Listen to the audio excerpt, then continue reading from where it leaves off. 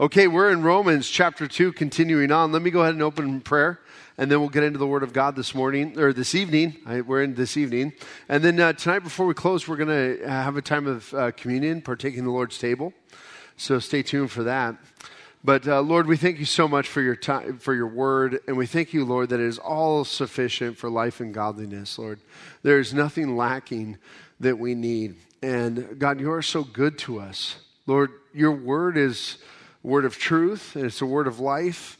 It's a word that pierces our hearts down deep into our soul. Your word is a word that encourages us toward you and invites us. And so we thank you, dear God. And now today, as we get into Romans chapter 2 and 3, and we discover what Paul wrote here under your inspiration, we ask, Lord, that you might teach us and transform us. Pray all this in Jesus' name. Amen. So a few weeks ago when I left, we had just finished Romans chapter 1, and while I was gone, Neil and Duncan both continued on in Romans chapter 2, but I don't want to lose sight of the big picture of what's happening in Romans. So remember, after we read that wonderful verse, for I am not ashamed of the gospel, for it is the power of God unto salvation for those who are perishing. In Romans chapter 1, we entered into speaking about God's wrath being revealed against the godless or the immoral, those who choose to worship created things rather than the Creator. And my last sermon here in Romans was all about that chapter 1, looking at the most immoral of people, so saying that God's wrath is coming. Well, last week and the week before, as we entered into Romans chapter 2, we had another group of people introduced, and those are those who are moral. Those are who are morally good. And as Paul continued on in his argument, that even the morally good people are awaiting God's judgment because they're not morally good enough. And that's where we're picking up today with the third group of people, those who are religious, the Jews. So picking up at verse 17, Paul writes of chapter 2, "Indeed you are called a Jew, and rest on the law, and make your boast in God, and know his will, and approve the things that are excellent, being instructed out of the law, and are confident that you yourself are a guide to the blind, a light to those who are in darkness, an instructor of the foolish, a teacher of babes, having the form of knowledge and truth in the law." I'm going to stop there because that's our first period. We have a long sentence here with what Paul is speaking about. So we're speaking now to the most religious group of the three. Again, the immoral, the moral, and then the religious. These are the three groups of people. And for the most part, they cover all of mankind when we understand this. Now, before we dive too deep into this, I want you to know something about the Apostle Paul. This man is so full of love for the lost. Now, sometimes we can read God's word and we take it the wrong way. We take it like God is assaulting us by telling us that we're sinners. Well, it's quite the contrary. God is actually inviting the sinner to be saved. God is inviting the dead to be raised up to life. But the whole point is you got to know that you're in need of salvation. And so Paul, as he's laying out this argument for all those who judgment is coming upon, the argument is to say, avoid the punishment, avoid the judgment, and come to life. Come to faith in Jesus Christ. So just know that as Paul writes these words, these truly are words of love, trying to convince the reprobate, the sinner, the immoral, the religious, all these individuals to know Jesus Christ as their Savior. So he says, indeed, you are called a Jew. Who's he talking about? Well, traditionally, the northern kingdom Israel, as we had been going through the book of 2 Kings, we saw that Israel, the northern kingdom, was totally wiped out. That was the 10 tribes of Israel. And of course, the 2 tribes left in Judah, which was the Benjaminites and the tribe of Judah and the tribe of Benjamin. And of course, there were Levites mixed in with that. Those two tribes were the only ones who lasted and were carried off into Babylon. The rest of the tribes are kind of lost from that point on. So when Paul is saying you are a Jew, he's talking to these few that know that they're a Jew, that like him. Remember, Paul is of the tribe of Benjamin himself. And so he's saying you're called a Jew. And look at what the Jew rests upon, the law.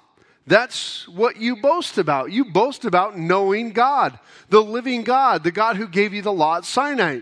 You boast about the tradition. We can relate to this. You and I have traditions, and how many of you have an ethnic background where you can relate to and say, oh, my family came from here, or we have this tradition in our family, and we can relate to that, and we take some joy and some pride in our background and our history. My background goes too far back to really know much about me, so I just call myself American. But we take some joy in knowing our background and our heritage. And so we can understand where the Jew is. But, of course, their background rests upon Sinai, upon God revealing himself and making a covenant with their people there on that holy hill. And boy, if you were those people, if you were there, or if you were the descendants of those people, and maybe some of you are, I don't know, but you would boast in that as well. How exciting it is for you to have a heritage that your people were delivered out of bondage in Egypt and stood at the mountain of the Lord at Sinai, and your people received the law. Wow, how wonderful that would be to have that heritage that goes so far back. And so Paul says, and you know his will, and you approve of the things that are excellent, being instructed out of the law. Wow, these people are incredible. They have a relationship with God. They actually know what pleases God. And they can even say things that are approved and excellent. Look at verse 19. And are confident that you yourselves are a guide to the blind, a light to those who are in darkness. How wonderful and peaceful that must be to know that you alone are enlightened and everybody else is in darkness. Well, I think Christians can relate to this a little bit. We know that, wow, we've met Jesus Christ. We've been enlightened. And yes, we have, absolutely. You and I have been reconciled to God. You probably remember that day when you read the gospel and for the first time you understood it or you heard it, and it was like a light clicked on and you were like, wow, and how wonderful it is. And sadly, it's only about a year and a half until we're totally unrelatable to the outside world, right? Well, hopefully not you. But here the Jews are saying that, hey, we're guides to those who are blind. We're a source of light to a lost world. And Paul is saying, good for you. And then he goes on to say, an instructor of the foolish, a teacher of babes, having a form of knowledge and truth in the law. These people understand God's word. They have a head start on all things holy and religious. Well, verse 21 says, you therefore who teach another, do you not teach yourself? Uh-oh, wait a minute. Now you're pointing at us. Let's stop there. But Paul's not going to stop. You who preach that man should not steal, do you steal? You who say do not commit adultery, do you commit adultery? You who make your boast in the law, do you dishonor God through breaking the law? For the name of God is blasphemed among the Gentiles because of you, as it is written. Ouch. Those words sting. And they certainly would for you too, Christians. If your living made people blaspheme God because you go around saying, I'm a Christian, but then you go and do evil, you mistreat your neighbor, you steal from others. If you were doing those things, that blasphemes the name of God among the Gentiles. Just think for a moment about pastors who are raised up and their celebrity status, and then we hear about some scandal unfold, be it with money or women or whatever else weird stuff goes on in this world. When we hear those stories, boy, doesn't it make us ashamed and embarrassed? And certainly the Gentiles, or those, we should say the unbelievers, They blaspheme God as a result of it. They say, oh, church is just about money. Church is just about getting money from people. And it's a fundraiser every Sunday. And that's the attitude of the unbelieving world. And so Paul here turns it back on them and says, hey, okay, you're enlightened, but are you breaking the law? Are you breaking the law too? Paul said that when he read the law, he kept the law until he came to thou shalt not covet. And as soon as he came to thou shalt not covet, he says he was undone by the law because he realized his soul was full of covetousness. It was a matter of the heart in him. And so he saw his need for a Savior, and now he's trying to help the Jews understand their need for a Savior. Verse 25, for circumcision is indeed profitable if you keep the law. But if you are a breaker of the law, your circumcision has become uncircumcision.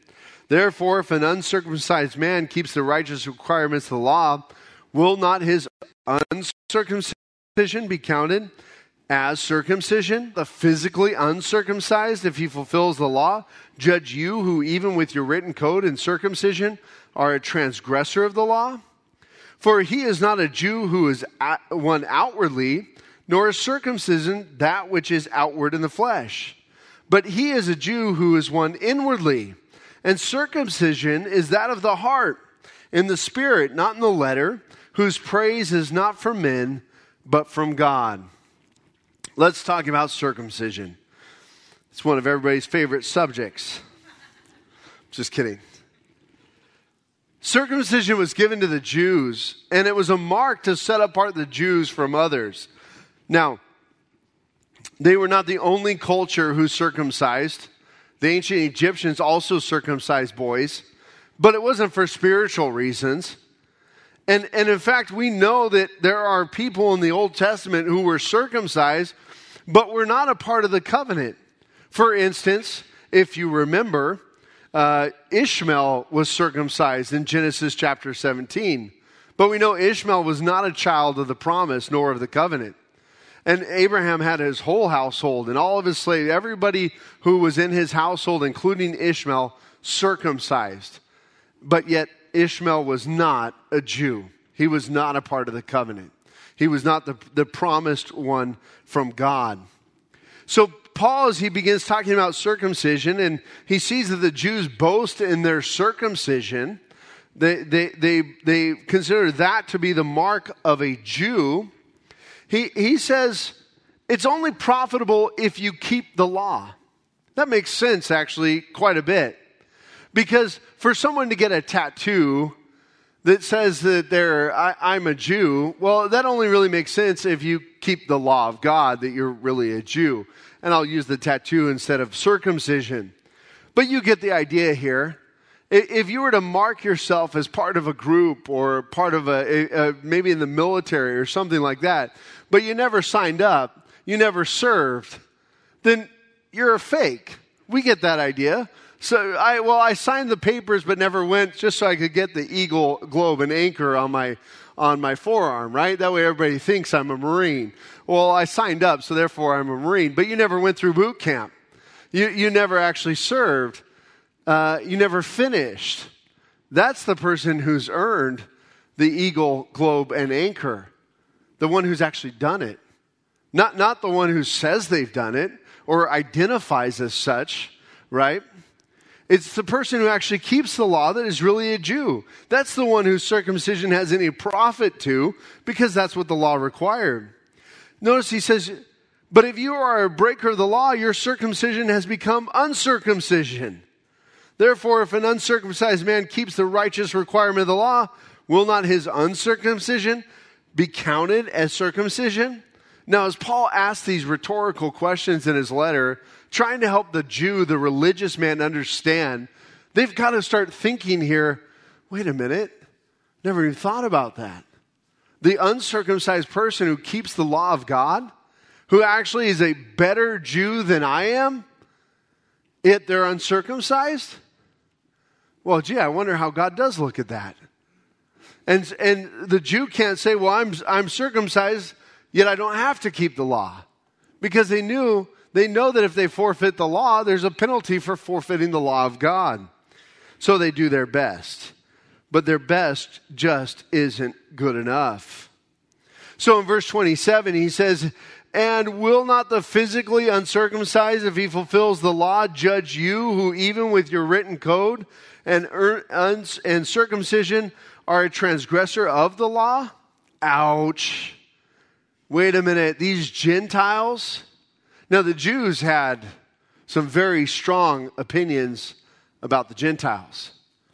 They wouldn't dip into a bowl with a Gentile because they didn't want Gentile cooties in them. They wouldn't do a lot of things with Gentiles. They would avoid them. They would stay away from them. In fact, if you remember, it took a lot of pushing for Peter, the apostle, to go into the home of a Gentile. God had to give him a vision from heaven, showing him this sheet that descended down with all these unclean animals on it and said, kill and eat. And what did Peter say? Not so, Lord. Not me. I'm not going to do that. Wait a minute. Are you just telling God no? Peter's good about that, right? But as God reveals to Peter what God has made clean, it can't make you unclean. Then he gets a knock at the door with an invitation to come to a Gentile's house in Acts. And there he goes. There he goes to meet the Gentile Cornelius and his whole household. And they become saved. And then Peter marvels at what happens next. As they receive the Lord Jesus Christ, all of a sudden the Spirit of God descends on them. See, Peter wasn't even ready to be baptizing them. He was like, okay, I'm in this house, not sure what to do now. And then the Spirit of God comes upon them. And Peter says, well, what's stopping them from being baptized now? We got to do it. And then even when Peter goes back to Jerusalem and he shares about what happened, we see Peter actually trying to defend his actions to the Jews because they weren't ready for the Gentiles to receive. Man, now as Paul shares that, hey, if these guys are keeping the law and you're not, aren't they going to be a testimony against you? Aren't they going to be the ones who judge you? Oh, that's terrible. Verse 28, for he is not a Jew who is one outwardly, nor is circumcision that which is outward in the flesh, but he is a Jew who is one inwardly. And circumcision is that of the heart, in the spirit, not in the letter, whose parts is not from men, but from God. You see, it's inside that really matters. And now, as Paul continues this argument, we've talked about the immoral. We've talked about the moral. Now we're talking about the religious. And as he shared about these three groups of people, he starts saying that it's an issue of the heart. That God is not only going to judge actions, but also attitudes. At this point in the text, those of you who want to know God would be crying out for God because you understand what's happening here. Go back to verse 16 of chapter 2 real quick. And in verse 16 of chapter 2, Paul writes, in the day when God will judge the secrets of men by Jesus Christ according to my gospel. Paul writes that there is a day coming when God will judge the secrets of men. Now, secrets aren't really secrets that are done outward. But attitudes are secrets. They're the ones that we keep very much inside. And Paul is saying that the secrets of men will all be judged on that day. You see, Revelation chapter 20 tells us that John, as he's watching what's happening, he says, then I saw a great white throne. Wow. And he saw the sea give up, great and small, the dead all appeared before God, great and small, each and every one. The great being the powerful, the strong, the small being the poor and the weak, every single one. It didn't matter what class you were from, but it says that books were open and God judged according to each and every deed of man. But it was only those who were found in the book of life, the Lamb's book of life, that were not thrown into the burning lake of sulfur in this great judgment of God, which is coming eventually. And by the way, as John sees that throne, that great white throne, it says, earth and sky fled from his presence. Now think about that for a moment. Earth and sky fleeing from his presence. Yes, Peter speaks about a time coming when the current earth that is here will be burned up and will be no more, and God will create a new heavens and a new earth. We know that's coming, and very much so this is a part of that process. But think about this for a minute. If earth and sky flee away, where do you live? You live on the earth. And what do you live under? You live under the sky. And where can you go hide if earth and sky flee away from you? Not a single place when you stand before that great white throne judgment. But praise be to God for Jesus Christ, who died for us, that we might not be judged at that judgment. And so Paul, as he continues on here, he speaks about being a Jew inwardly, that it has to be inward. See, it's not about the label on the bottle that matters. It's actually about what's in the bottle. For fun, I actually put sulfuric acid in this bottle. We were cleaning out a house in Houston after Hurricane Harvey, and I'm cleaning out this garage, it all flooded. And the guy's like, oh, careful, I've got sulfuric acid in there. I'm like, why? But anyway, I'm just cleaning. And sure enough, I find this bladder full of sulfuric acid. And I'm like, oh, I found your acid. And then he's like, oh, there's more. And we kept finding more, these bags of acid. Who needs this much acid around their garage? I don't understand. But anyway. But see, that's what matters. And that's the difference between life and death is you can have a bottle that's got a wrapper that says water. And we know that water gives life. The water is important. We can only go 3 days without water. And then we're dead. Your body starts shutting down pretty quickly with dehydration.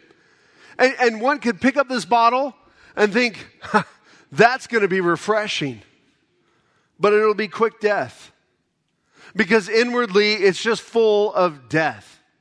That's all this bottle is full of. Death. It's not full of life. And so for the Jew who says, I've received the law, God has revealed himself to me, I am a Jew. I'm religious. I'm the best of the best, according to God's word. I'm circumcised, everyone, just so you know. Right, as the Jew proclaims that. Paul's saying, what does it matter if it's only outward? If there's just death resting inside. What does it matter? So Paul says that in the spirit, uncircumcision is that of the heart, in the spirit, not in the letter, whose praise is not from men, but from God. Whose praise is not from men, but from God. All the outward may earn us a lot of praise from men. Men may go, wow, look at that guy. He is holy. He looks great. Look at all the good works they're doing. That guy is amazing. Boy, that person, they go out of their way to be religious. Look at how many times a day they pray or they fast or whatever it is they do. But inward, they're death. Because they're relying on their own works. They're relying on themselves and their own religion to save them. And the fact of the matter is, it's never going to be good enough, your own religion. As I've stated before, the Book of Mormon, toward the end of the book, it says, by grace after all you can do. And I'll tell you this much, grace after all you can do is no grace at all. Because how do you know what you can do is good enough? That it was all that you could do. How do you know that? See, when we start to look at the law and we start asking ourselves, have I ever worshiped an idol? Have I ever loved anyone other than the Lord God? Have I ever lied? or bared false witness? Have I ever committed adultery? Have I ever murdered? And when we start thinking about, have I ever stolen? And all these things as we go through the law, have I dishonored my mother and father? And by the way, I'm sure we got you on that one, for sure.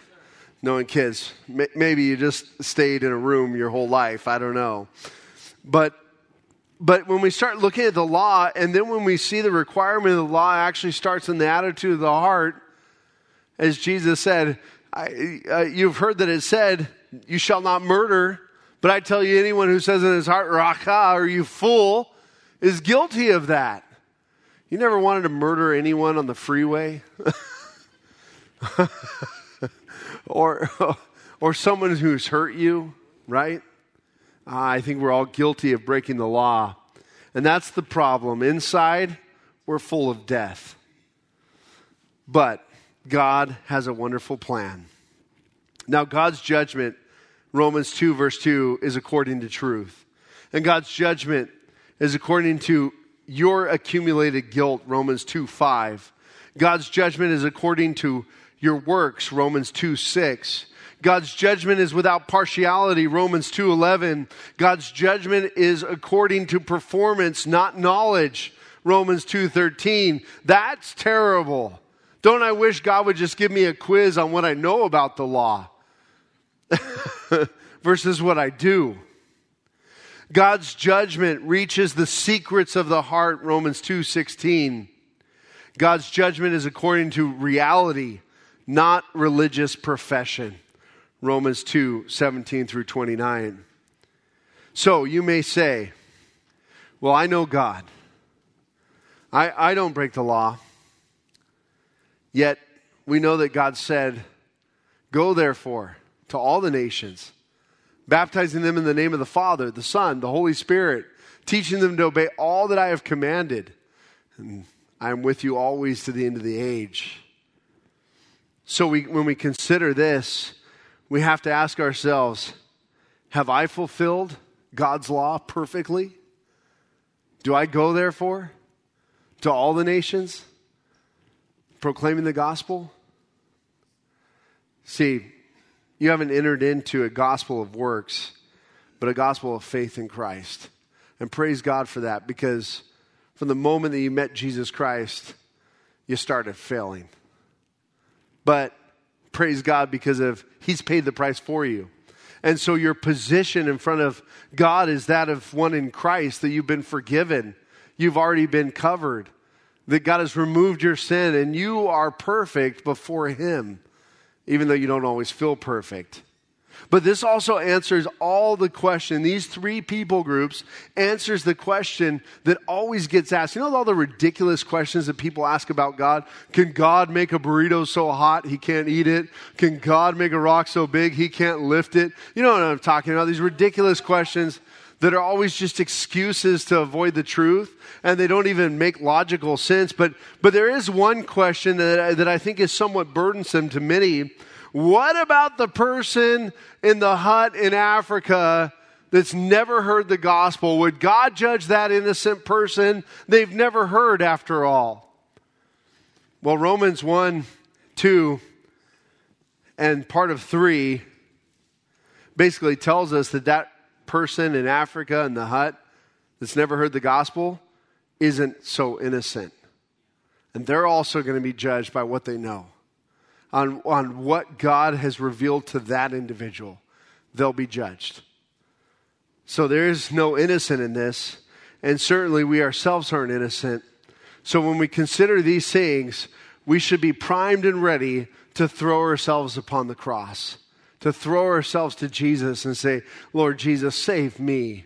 I need the forgiveness that you provided for us on that cross. I don't want to go to judgment.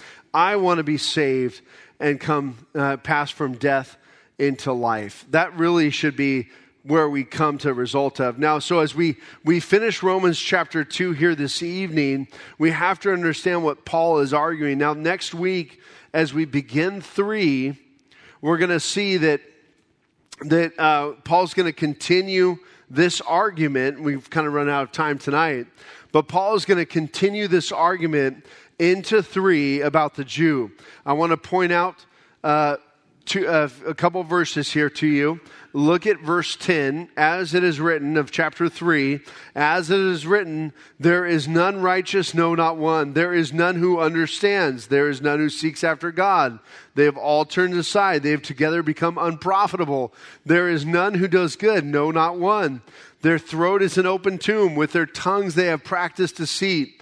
The poison of asp is under their lips, whose mouth is full of cursing and bitterness. Their feet are swift to shed blood. Destruction and misery are in their ways, and the way of peace they have not known.